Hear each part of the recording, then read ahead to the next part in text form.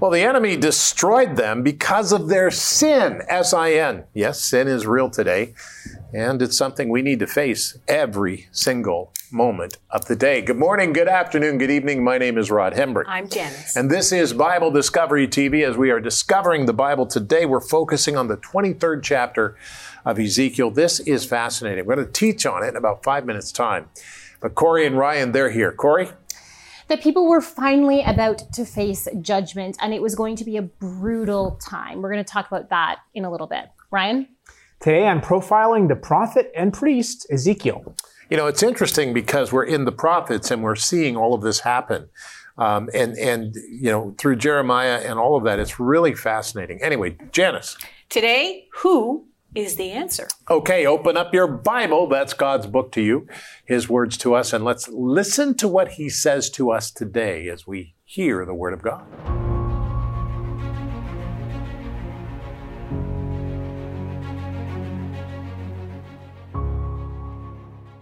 Ezekiel 23, 1 through 13. The word of the Lord came to me again, saying, Son of man, there were 2 women, the daughters of one mother.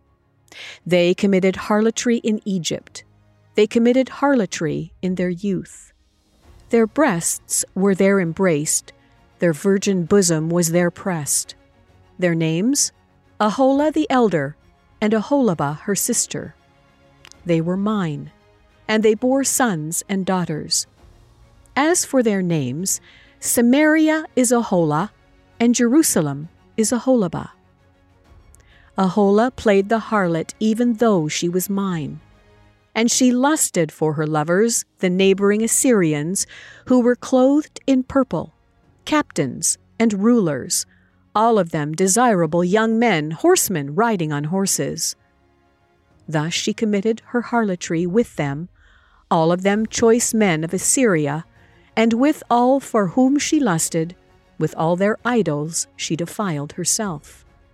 She has never given up her harlotry brought from Egypt, for in her youth they had lain with her, pressed her virgin bosom, and poured out their immorality upon her. Therefore I have delivered her into the hand of her lovers, into the hand of the Assyrians for whom she lusted. They uncovered her nakedness, took away her sons and daughters, and slew her with the sword. She became a byword among women, for they had executed judgment on her. Now, although her sister Aholibah saw this, she became more corrupt in her lust than she, and in her harlotry more corrupt than her sister's harlotry. She lusted for the neighboring Assyrians, captains and rulers, clothed most gorgeously, horsemen riding on horses, all of them desirable young men. Then I saw that she was defiled. Both took the same way. Ezekiel chapter 23, verses 1 through 13. We continue to read through the Bible. Ezekiel chapter 23, 24 is what we read today.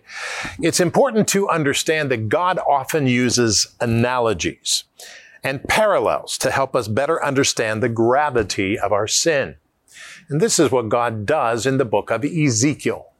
The word of the Lord came to Ezekiel, a great prophet, with a parable about 2 sisters who played the harlot, Aholah, the elder, and Aholibah, her younger sister.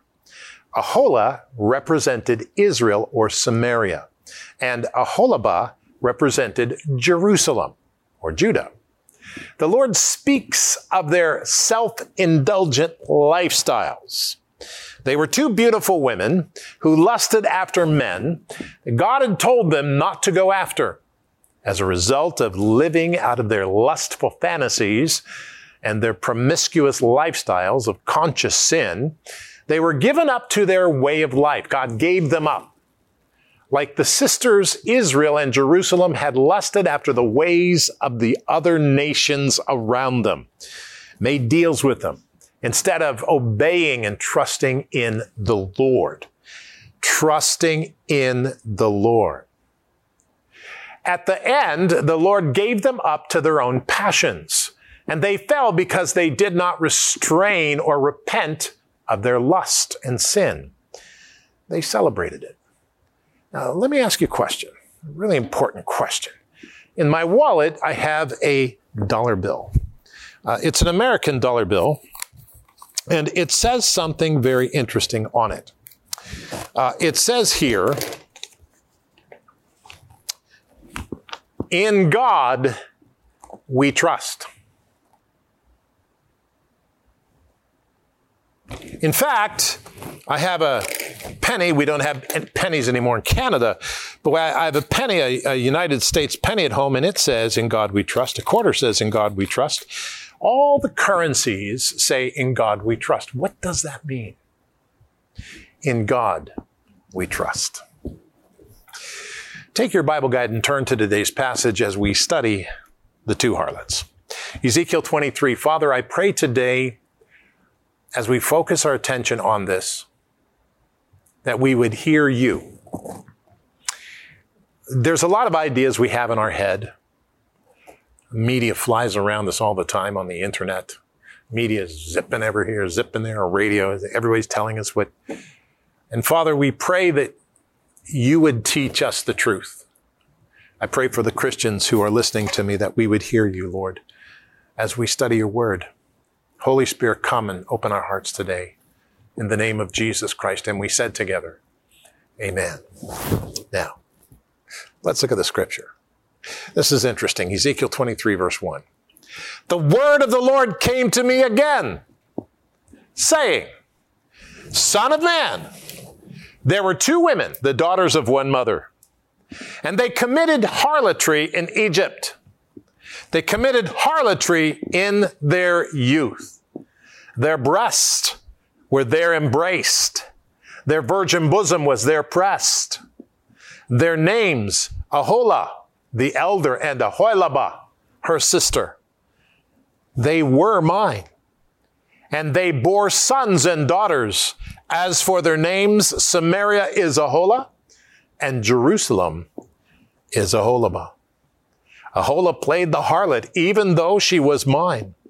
And she lusted for her lovers in the neighboring Assyrians, who were clothed in purple, captains and rulers, all of them desirable young men, horsemen riding on horses. Thus she committed her harlotry with them, all of them choice men of Assyria, and with all for whom she lusted, with all their idols, she defiled herself.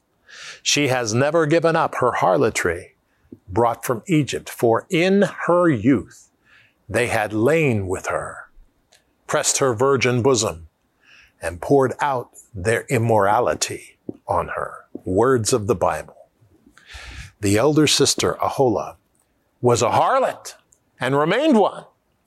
Only the Lord Jesus Christ can forgive us and save us from our sins. Only Jesus Christ has that ability. He is the one who paid the cost. He is the one who did the work. He is the one who rose again. He is the one who overcame because he was fully God and fully man. Only Jesus Christ. Let's go on. Ezekiel 23:9.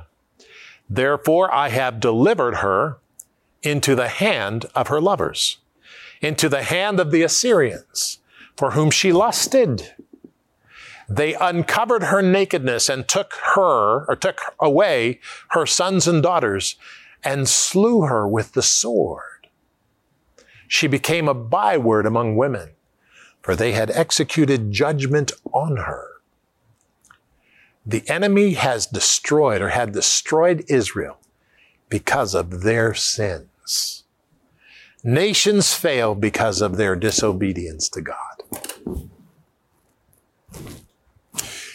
Nations fail because of their disobedience to God. In God we trust. Really? Is that true? Chapter 23, verse 11.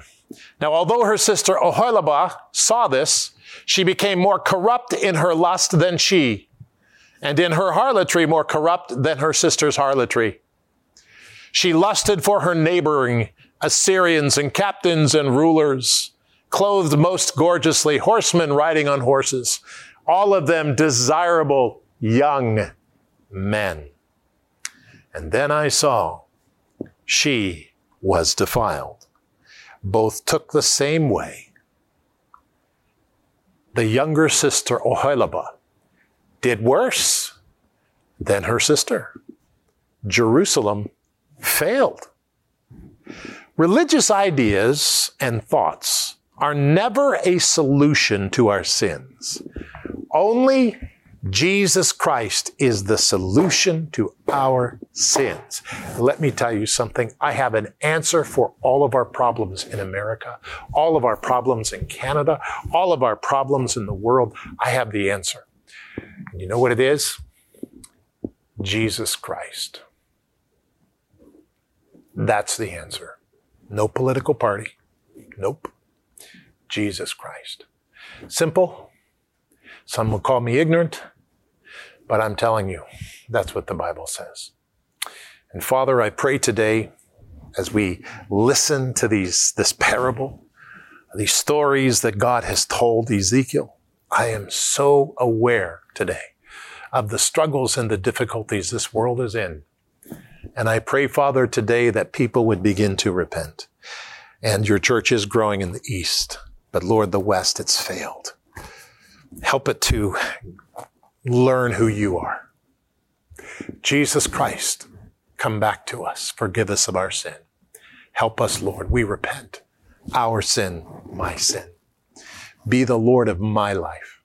I need you in my heart today. I need you in my family today. I need you in my city today. Need you in my province or state. I need you in my nation.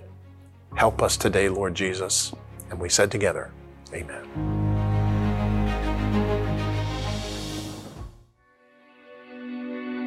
Hi, Rod Hember here. We go through the Bible every year from Genesis 1 to Revelation 22. Now, you can join us and watch at the time you like by searching Bible Discovery TV on the Roku box or on Amazon Fire TV. Anytime you want to watch us, we're there. Get a hold of it. Watch us anytime you want to.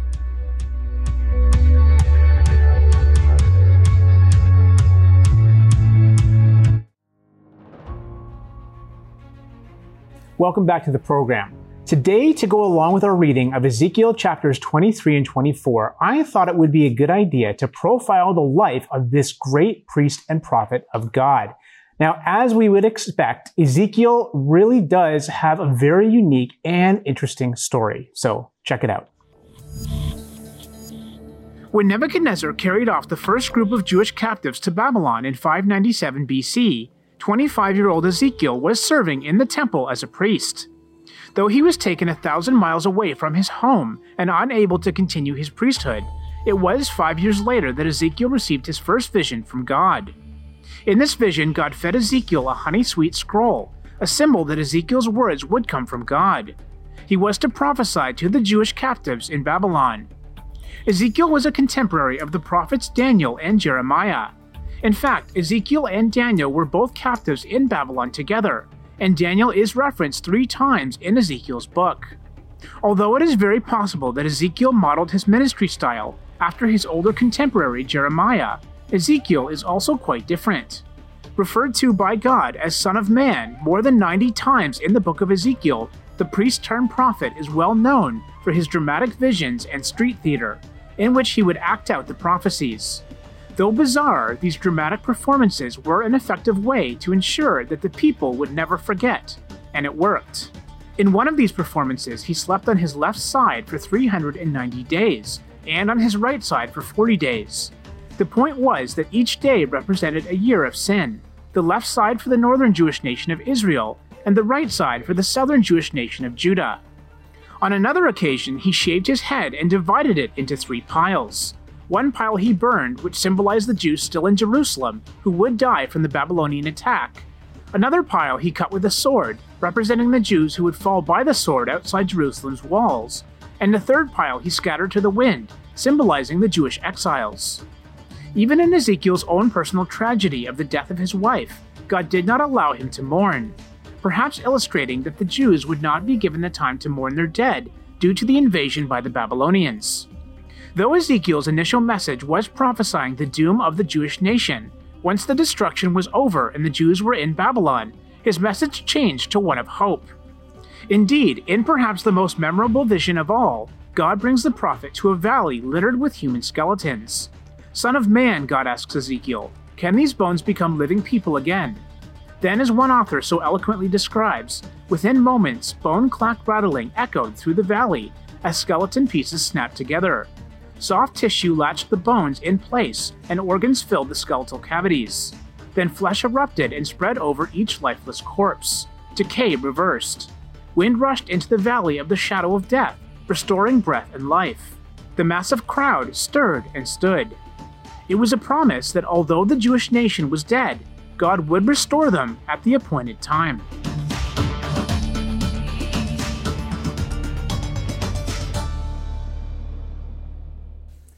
I really like the observation that one scholar makes regarding Ezekiel. He says that if Ezekiel was 30 years old at the time of the inaugural vision, an intriguing connection can actually be made with the final vision of his book, which is dated to the 25th year of the exile, when Ezekiel would have been 50. Now, as Numbers 4 makes clear, the ages of 30 and 50 mark the span of the active service of the priests.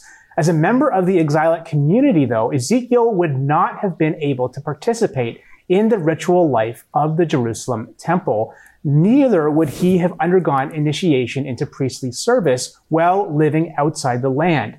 But perhaps the timing of these visions coincided with what would have been Ezekiel's working life as priest had he lived in Jerusalem prior to the exile.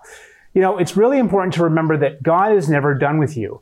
It's like that worship song says, if I'm not dead, then you, Lord, aren't done. That's really something to hear, because Ezekiel, this great prophet, is in the shadow of Babylon, yet he's existing there as a prophet to the nation. Mm-hmm. And he's also, we're going to find out, he gets into the future and all of that too. It's really something. God reveals amazing things through him. God doesn't, he doesn't stop. We may think that we can't do it, but God is always ready to use us wherever we're at, wherever we're going, however we're getting there. Very interesting, Ryan. Corey.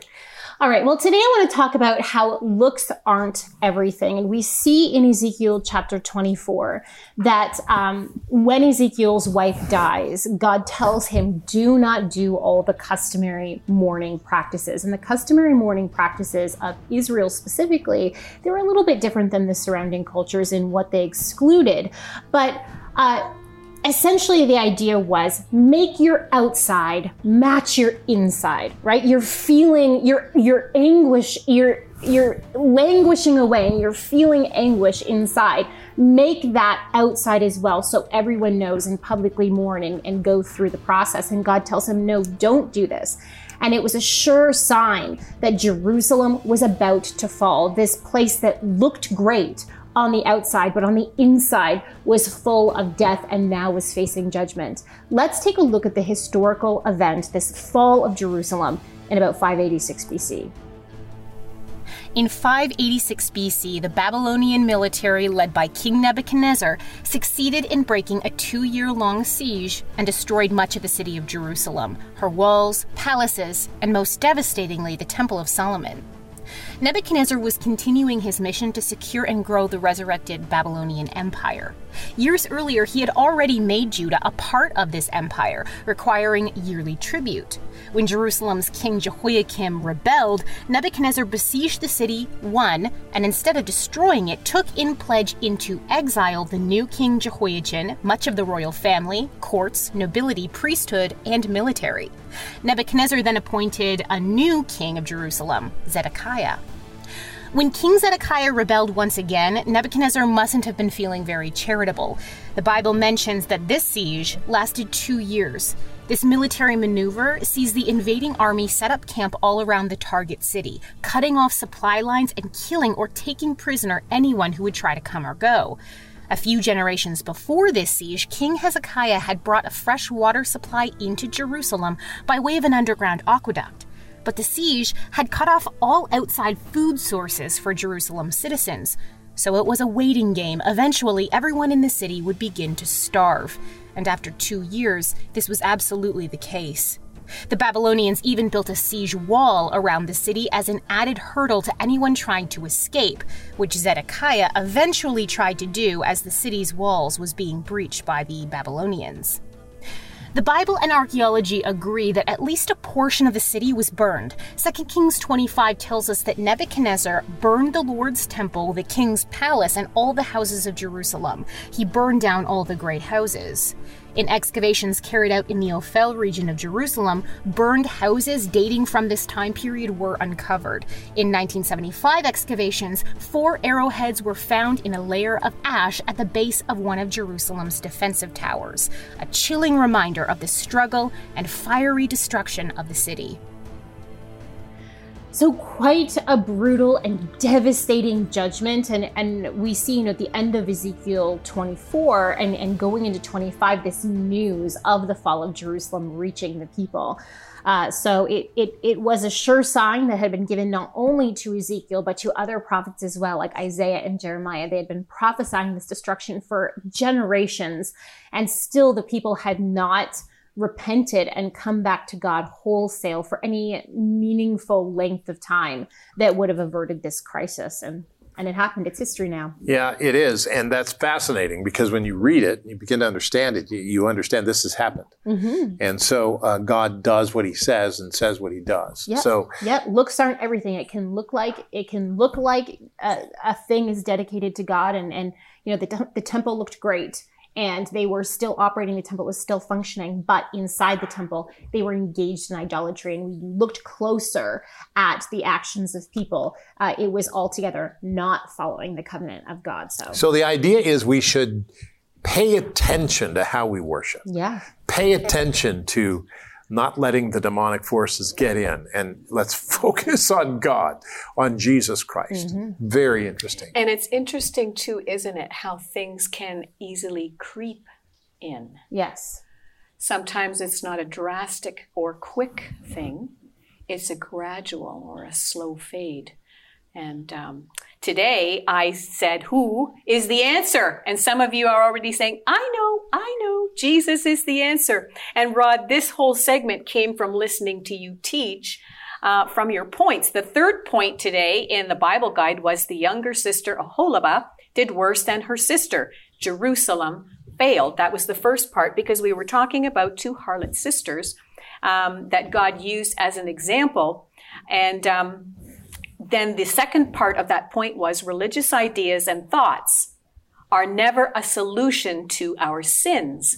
Only Jesus Christ is. And as soon as you said that, Rod, that song from way back, I think probably in the 70s, Jesus is the Answer by Andre Crouch. And some of you are already humming it. Some of you are already singing it. And some of you are saying, I've never heard of that song before.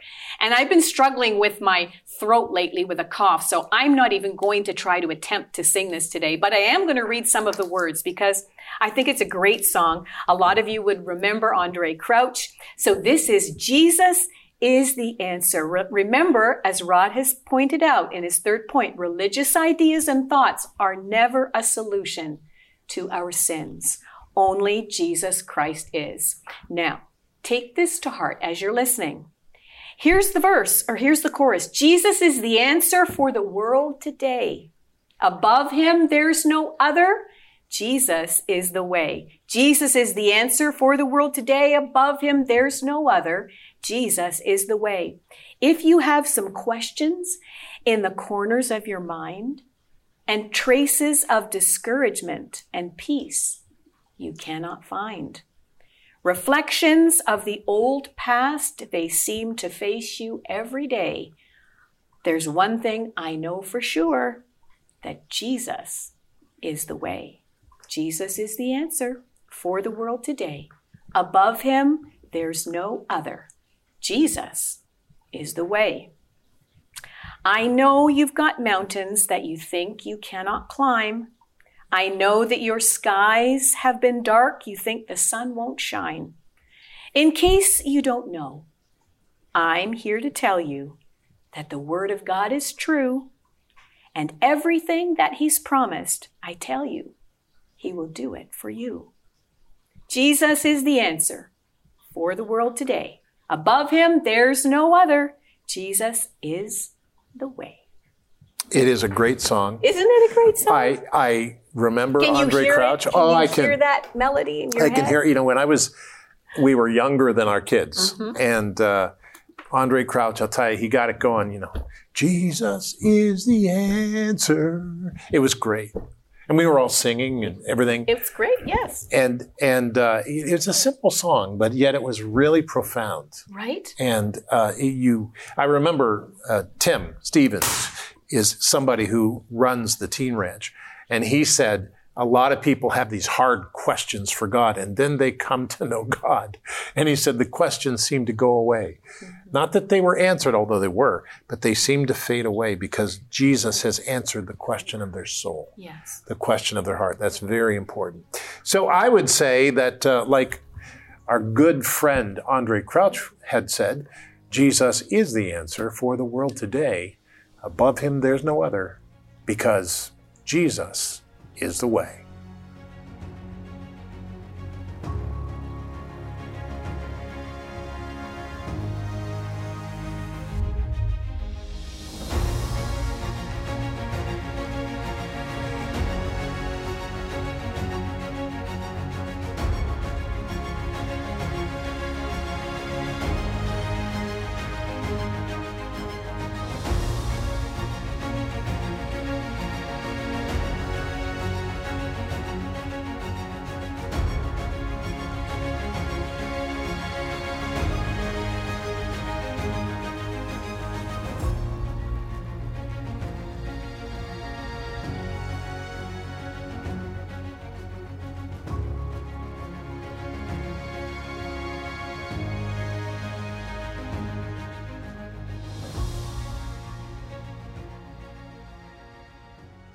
Well, I'm going to mention it again. It is, of course, Rumble. It is a great social media network. I encourage you to get a hold of it because we're on Rumble.